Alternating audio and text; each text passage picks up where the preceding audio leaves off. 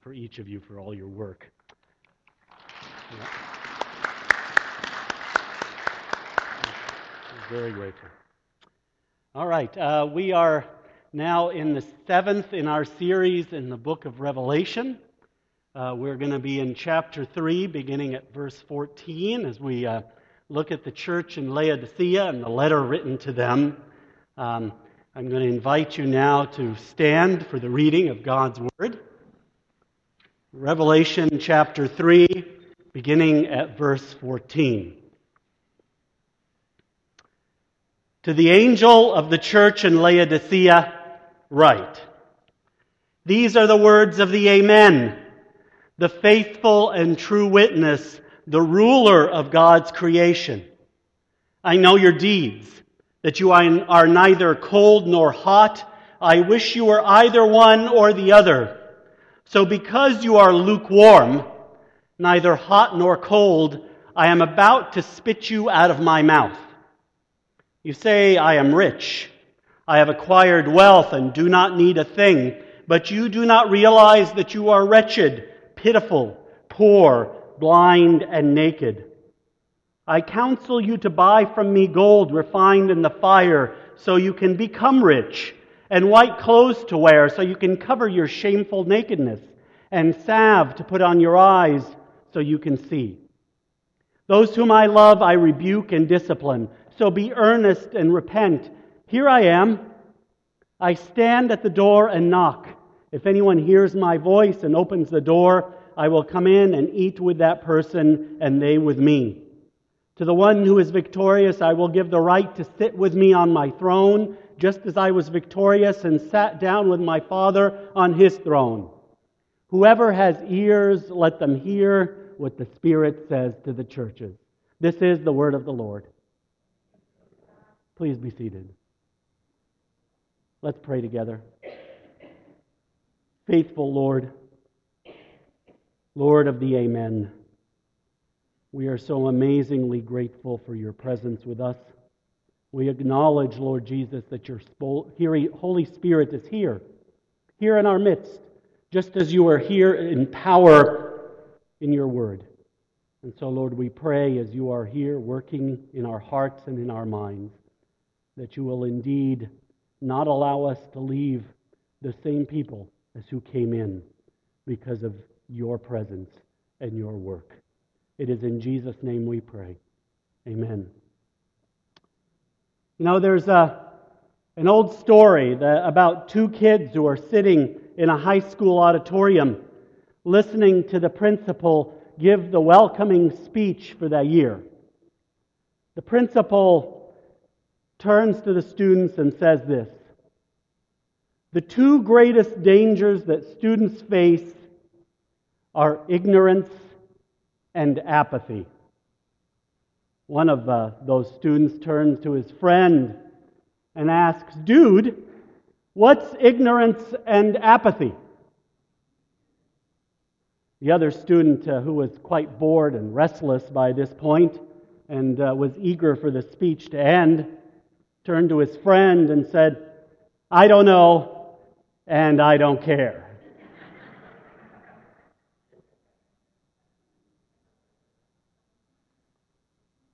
Yeah, you'll be telling that joke later, I know. I believe that the principal was absolutely right. And not only in the area of education, but he's absolutely right when it comes to the area of being a church. Two of the greatest tools that Satan uses to deaden the impact of Christ's church are boredom and apathy. You know, many sociologists have noted that in the past 50 years, one of the most growing complaints that Americans have is boredom. We live in a time and place where entertainment and distraction is available to us at the push of a button or the touch of a screen.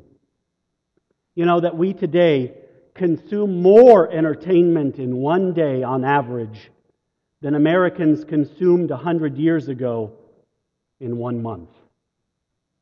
Let me repeat that. I don't think it had quite the impact that I intended. We today consume more entertainment in one day on average as Americans than Americans did 100 years ago in 1 month. And yet apathy and boredom, complaints, are higher now than at any other time in recorded history. Why is it? Dr. Richard Winter, in his book, I think, has many of the answers to that question. His book is, and I encourage you to read that and pick it up, it's called Still Bored in a Culture of Entertainment. And he addresses many of these issues, especially ones that are vital for us as a church to understand. You see, the very culture of entertainment, which we think will somehow alleviate our boredom, actually contributes to it in profound ways. He quotes Dr. Jean Vaith, who writes this: "Boredom is a chronic symptom of a pleasure-obsessed age. When pleasure becomes one's number one priority, the result, ironically, is boredom." Henry Fairley, in an important essay on the subject, also writes, "So we whiffle away our lives with no real purpose or strenuousness. We will ride to paradise on a golf cart." I think that statement is very clear, very true for us in our day and age. Solomon in Ecclesiastes chapter 2 put it this way: "I denied myself nothing my eyes desired. I refused my heart no pleasure. My heart took delight in all my labor, and this was the reward for all my toil. Yet when I surveyed all that my hands had done, and what I had toiled to achieve, everything was meaningless, a chasing after the wind. Nothing was gained under the sun." In the late 1980s, many Silicon Valley high-tech millionaires achieved their dreams and were able to retire at a very early age. John McLaren, writing in the London Sunday Times, wrote this: "They all went down the same path. They acquired vast houses in swanky neighborhoods, Ferraris and Mercedes, cute personal trainers, serious golf coaches, and copies of luxury hotels of the world. For me, it was like watching a very ornate clock run down. Around 15 months later, with no more toys left to buy, they stared out over their manicured lawns and realized to their horror that they were bored out of their skulls and that another 40 years of this lay ahead." Last week we saw the church just before this. It was the Church of Philadelphia. It was a poor, small, weak church. If you missed the sermon, I encourage you to listen to it online. Listen to the whole series, I hope. Now, that church in Philadelphia wasn't much by our standards or the standards of that day. Yet Jesus has nothing but positive to say about them, and even urges them to move out in evangelism as His Spirit is actively and providentially going ahead of them, opening doors of salvation in the lives of people in their community. But this week is something quite different. Well, this church at Laodicea, which was just 40 miles southeast of Philadelphia, but this church was in many ways the exact opposite of the last church. See, geographically, they weren't far from each other. And here is the warning for churches like ours that is much more like Philadelphia. The warning is that it isn't too far down the road before one can become like Laodicea. See, the church of Laodicea was in a city that was one of the richest commercial centers in the ancient world. In fact, they were so rich that despite the fact that they had a severe and catastrophic earthquake in AD 61, They refused the financial assistance that was offered by Rome, and they chose to rebuild entirely on their own.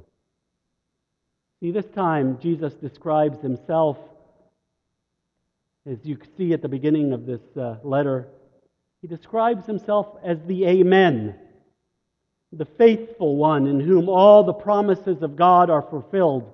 He is the moving cause behind all things. In fact, in Isaiah 65, verse 16, God is referred to as the God of the Amen. It's Hebrew for the word truth, affirmation, or certainty.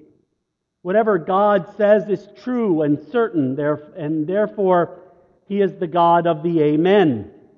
When Amen is said at the end of a prayer, or that statement is to be sealed as certainty of what has been said. It has the idea of being firm, fixed, certain, faithful, unchangeable. And when it's used here to describe Jesus, He is affirming His deity. He is fully God, and He is completely true.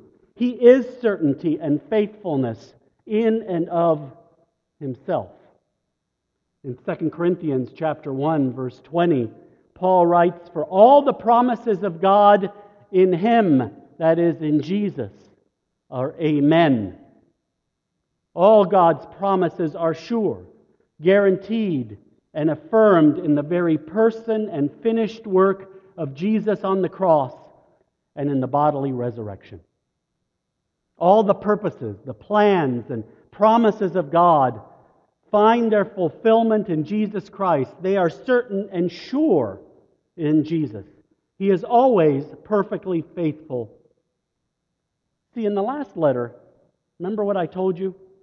The description of Jesus was consistent with the nature of the church, because the entire message to that church was a positive message.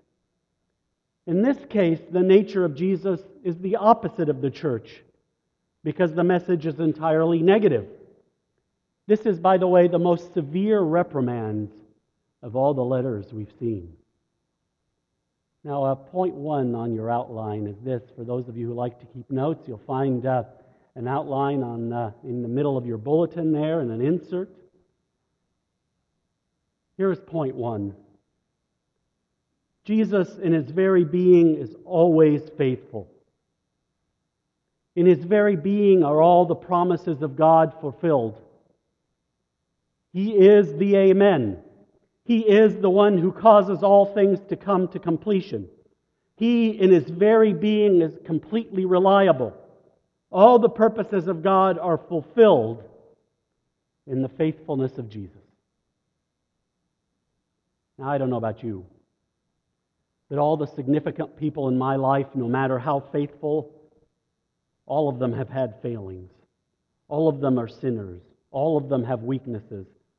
It's therefore nearly mind-boggling to consider a person who is always 100% faithful. Yet that's indeed who Jesus is in His very being, and how He always acts. And by the way, this is in contrast to the church at Laodicea. Look at the way they're described here in this passage. They are called lukewarm. Well, what does that mean? He gives us a very vivid description that the Laodiceans would understand very well. And I myself, having grown up in Colorado, understand it pretty darn well as well. So let me see if I can illustrate this for you. As you drive around in the Colorado mountains, as Lynn and I have done on many occasions when we lived there, you'll see signs for vacation areas where on the signs is advertised natural hot springs. See, Laodicea, as described in other ancient literature, is well known for their natural hot springs. And so Jesus says, if they were hot, just like your hot springs, then He could take a bath, because then they would be useful. But they're not.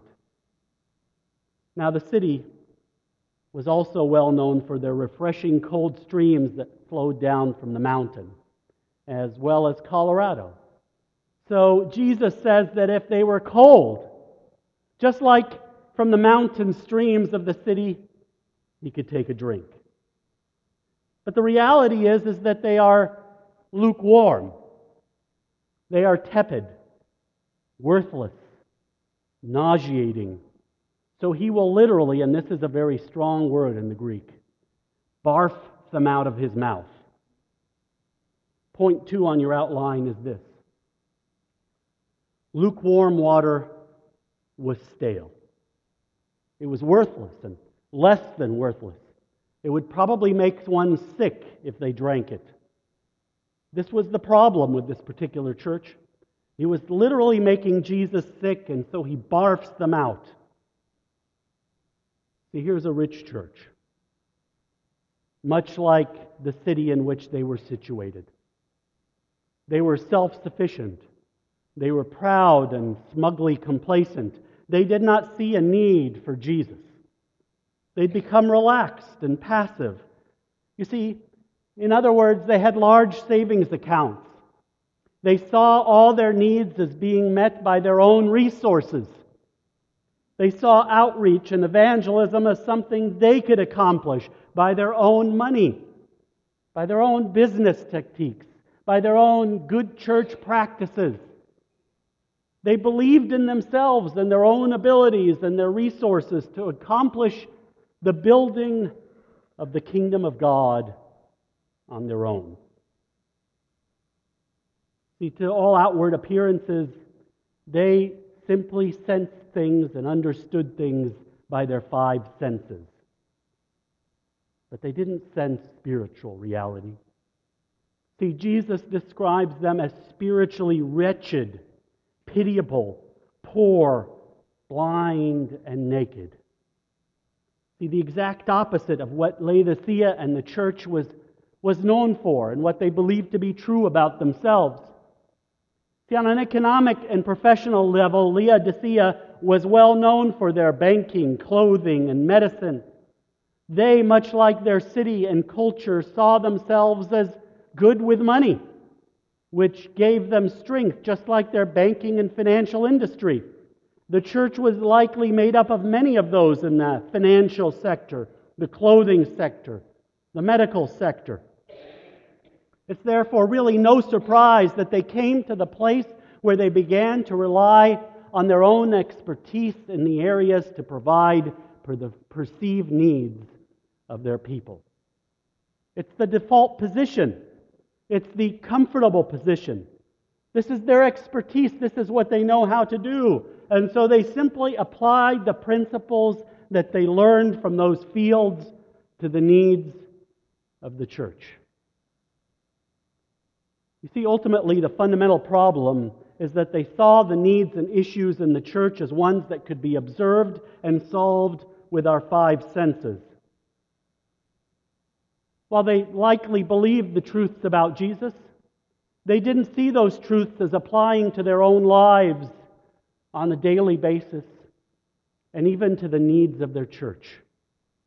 They didn't seek spiritual solutions to spiritual problems. They sought worldly solutions, things that they could solve on their own with the skills and knowledge that they had acquired in their business lives. They did not deny God with their mouths. They hadn't become atheists in doctrine or in their statements of faith on their website, but they had become functionally and practically atheists. It isn't that they believed that God couldn't work among them, but in their actions they denied the reality of a providential and sovereign Jesus. That's why Jesus tells them that He stands at their door and knocks. If they'll just let Him in, He will come and fellowship with them. The reality of Christ's work in their midst was simply not one that they even wanted to consider. They didn't need to bother Jesus with their issues because they were rich and believed that they really didn't need a thing. Sadly, the American church is often thought of and spoken of by the rest of the church around the world as the Laodicean church. As Dr. Winter, an important leader in the missions movement of the last century, once put it, we have not been designed to find meaning in the things that can be experienced with the five senses. Living as if our sole purpose could be found this way is like a fish trying to live on land or a bird trying to live underwater. Point 3 on your outline is really meant as a caution for us. The Laodicean church had become complacent in their spiritual life, and they slipped back into living their lives as practical atheists. They lived their daily lives as if God did not exist, and they operated their church as if Jesus were not the head. How would this be happening? Well, it happens as most of these tragedies do. It came upon them gradually as they started to take their spiritual life for granted. It was their apathy. You know, in the history of the Ku Klux Klan, I think there's an important lesson for our church and for our culture. Did you know that the KKK was founded by a small group of 6 young and quite intelligent former Confederate soldiers who had no jobs, who were bored, and were apathetic? The Klan's purpose was a social attempt to alleviate their boredom. Their only intention was to, and I quote here from one of their leaders, have fun, make mischief, and play pranks on the public. Their costumes were old sheets, raided from the home that one of them was house-sitting at. Wearing their ghost disguises, they played pranks in the neighborhood. And the former slaves became popular targets because they were thought to be largely uneducated, superstitious, and gullible. Now, of course, later the Klan became notorious for their racial and religious violence, rape, assault, and murder. But it didn't begin that way. This pattern of gradual degeneration from what in the beginning were just foolish misdemeanor-level pranks enacted to alleviate boredom gradually developed into cruelty and horrible evil. This is common. This kind of pattern is one that can be seen often today, even in news reports. You know, a week after my brain surgery 3 years ago in June, I read the report of an Oklahoma teen who police had shot and killed, the police said shot and killed an Australian baseball player because he and his friends were bored. That was the only reason he gave. And he was sentenced to life in prison. Even more recently, I read about an 18-year-old Chancey Allen Luna who was convicted of first-degree murder of that year in June after he shot 22-year-old Christopher Lane, all because of boredom. See, the truth and reality of God lays lightly upon our country today. And sadly, the truth and reality of a sovereign, living, active Jesus Christ lays lightly on much of the American church today. It's true. But this came on gradually as the church became more and more comfortable, more and more complacent, more and more apathetic. Jacques Ellul wrote that the people today are victims of emptiness, devoid of meaning, busy, but emotionally empty. Now, our text here gives us the solution to this.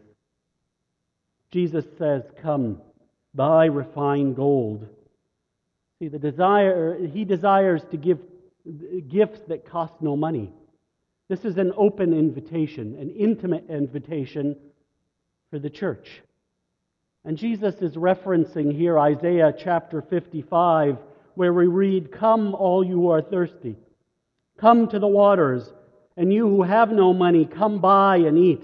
Come buy wine and milk without money and without cost. Why spend money on what is not bread, and your labor on what does not satisfy?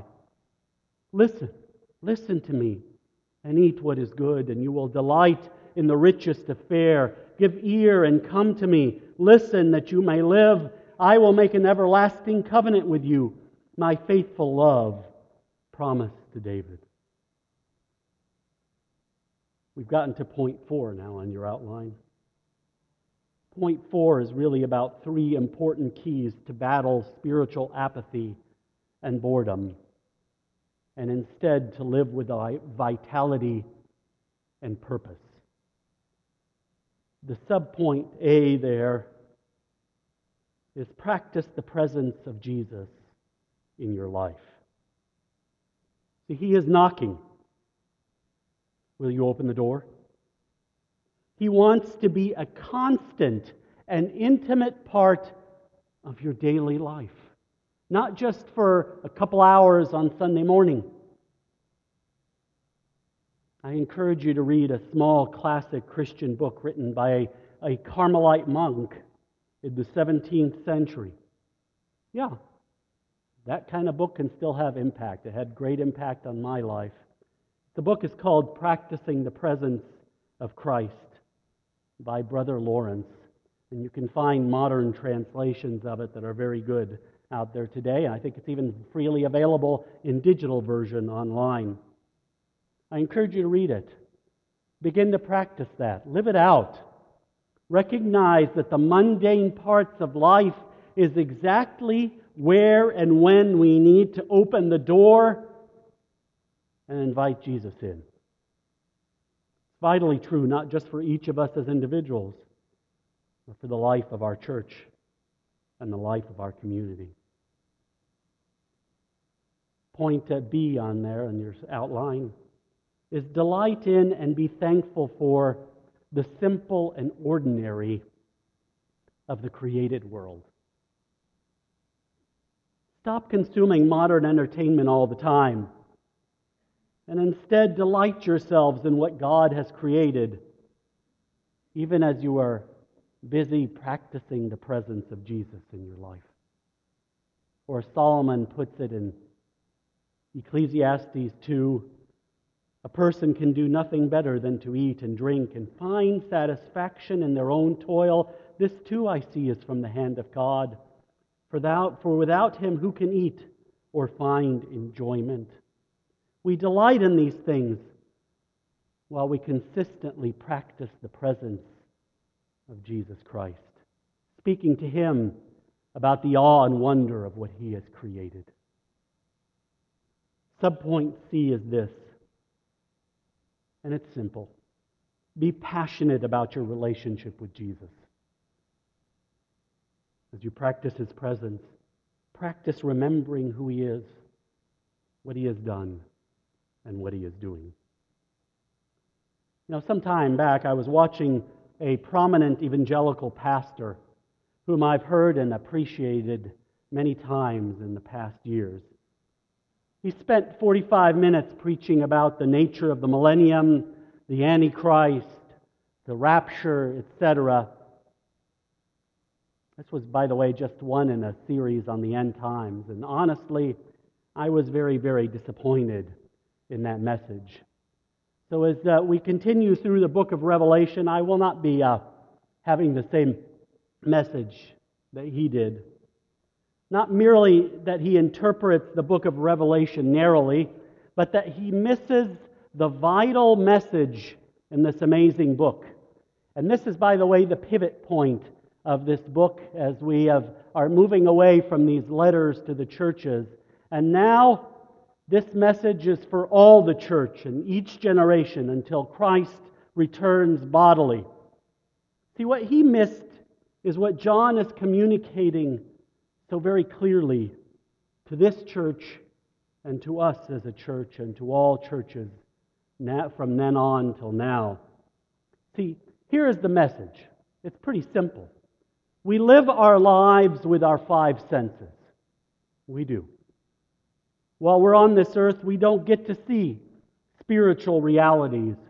And what John is doing is pulling back the curtain, allowing us to gaze intently at spiritual truths and realities, which I really hope we'll continue to see in this amazing book. This will be the major theme of the rest of the book. Jesus pulling back the curtain between our earthly five-sense reality and giving us a glimpse of spiritual realities that are going on simultaneously to what we sense with our five senses. Let me give you just one example of what we are going to be seeing. While we were singing and worshiping our Savior, we really didn't see with our five senses that along with us, the angels and the church triumphant, that is, those believers who have gone ahead of us to heaven, those believers who are, and those angels, are worshiping together with us in heaven. The spiritual reality is that we are merely joining with them around the throne in triumphant worship of the Lion, who is the Lamb of God who was slain. This is a very important theme in the book. So too the message to the Laodiceans who saw only with their five senses that they were rich, that they had acquired wealth and didn't need anything. But Jesus pulls back the curtain and tells them the spiritual reality. But you do not realize that you are wretched, pitiful, poor, blind, and naked. I counsel you to buy from me gold refined in the fire so that you can become rich, and white clothes to wear so that you can cover your shameful nakedness, and salve to put on your eyes so you can see. Let me give you another illustration. One of the most amazing films of the last few decades was Schindler's List. How many of you have seen the movie Schindler's List? It's really a quite remarkable movie. And in that remarkable movie, there's a remarkable scene. It's a scene when Schindler visits some of the Nazi leaders at a train station in the middle of summer in the scorching heat. The train cars pull up, filled with Jews heading off to be tortured and exterminated in prison camps. And they're crying for relief from the unbearable heat in the cars. Do you remember the scene? Remember the scene when he gets a hose and starts watering down the train cars? See, it's only Schindler that is moved by their plight.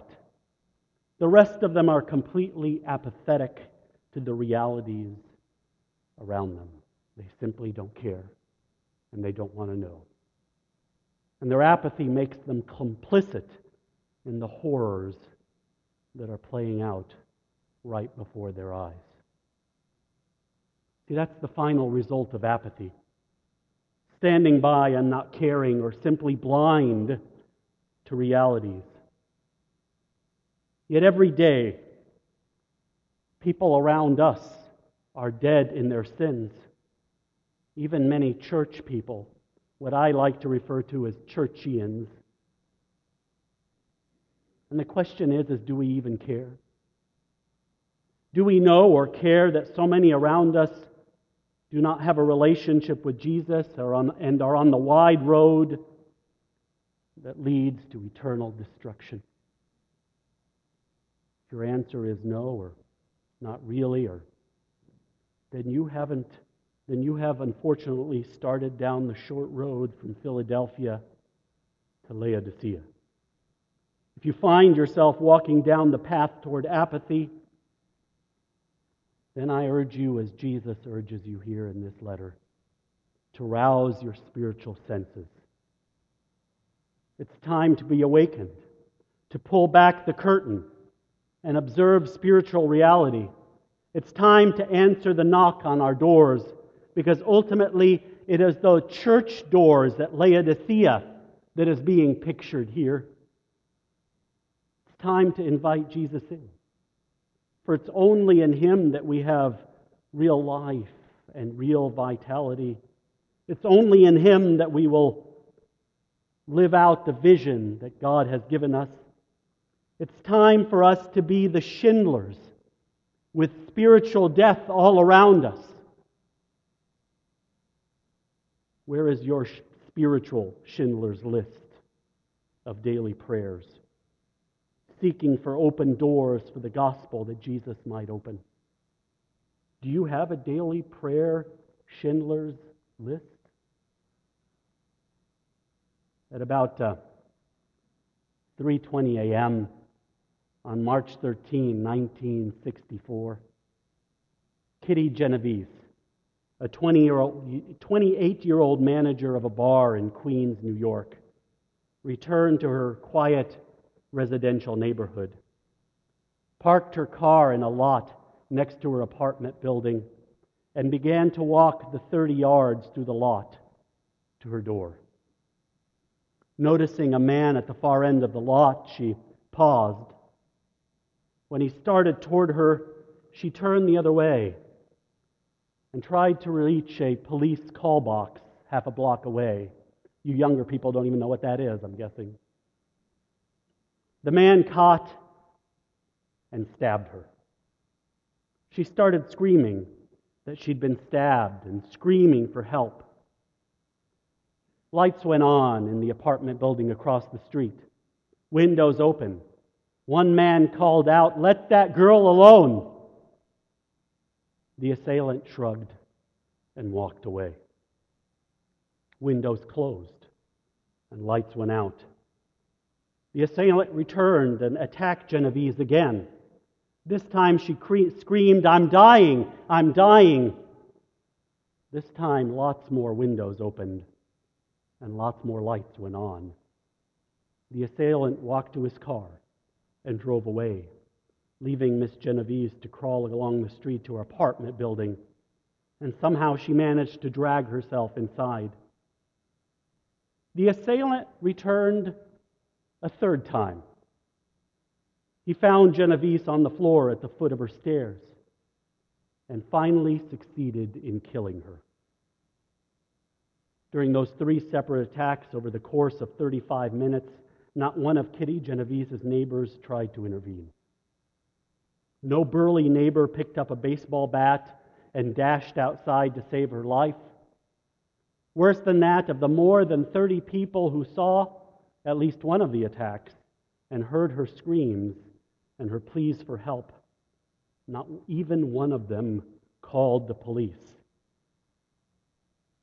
After much deliberation and one phone call to a friend for advice, one man finally urged another neighbor to call the authorities, which she did. Police arrived in 2 minutes after her call. But by then, of course, it was too late. Interviewed afterward, the residents admitted, sometimes sheepishly, "I didn't want to get involved," or "I didn't want my husband to get involved." One of them said he was too tired to call the police and had gone back to bed. Several couldn't say why they hadn't helped. Many of them said they'd been afraid to call. They couldn't say why. Within the safety of their own homes, they had been afraid to call the police, even anonymously. I'm guessing many of you have heard this story before. That incident is likely the defining moment of urban apathy in the later half of the 20th century. When it happened, many thought that the incident shocking, bizarre, but it's not typical of the way people respond. It was the kind of thing that would only happen in a big, bad place like New York City. Right? Here's the point. When the spiritual curtain was pulled back at Laodicea, it was clear. It was clear what the spiritual reality was. Apathy. Now, I don't believe Parkway is Laodicea. I believe that this church is a whole lot more like the church in Philadelphia.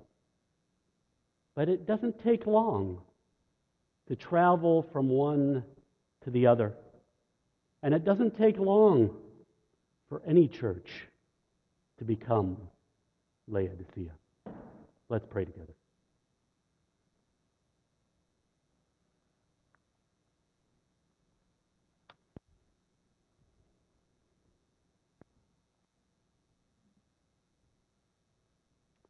Gracious, loving God,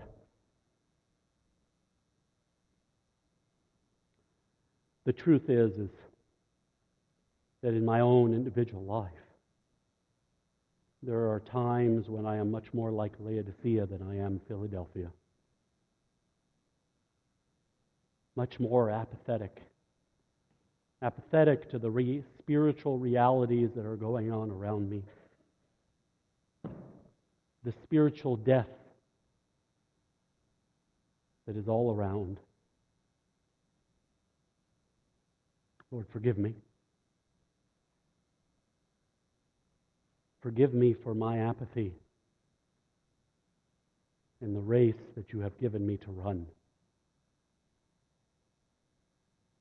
Forgive me for failing to recognize the spiritual truths and reality all around us. That there is a wide road, a big train cart that is filled with those who are heading toward destruction. And I have been apathetic to that truth. Lord, I pray that that is not true of me going forward, of me today, of us as your people here at Parkway. We are enlivened by the visions of spiritual realities. And you're calling upon us to love people to real life in Jesus, to show them the narrow path, the path that leads to life and life everlasting, the path that you have placed each one of us upon, that you have called each one of us apart, that you have shown us your love, your compassion, your forgiveness, and your grace.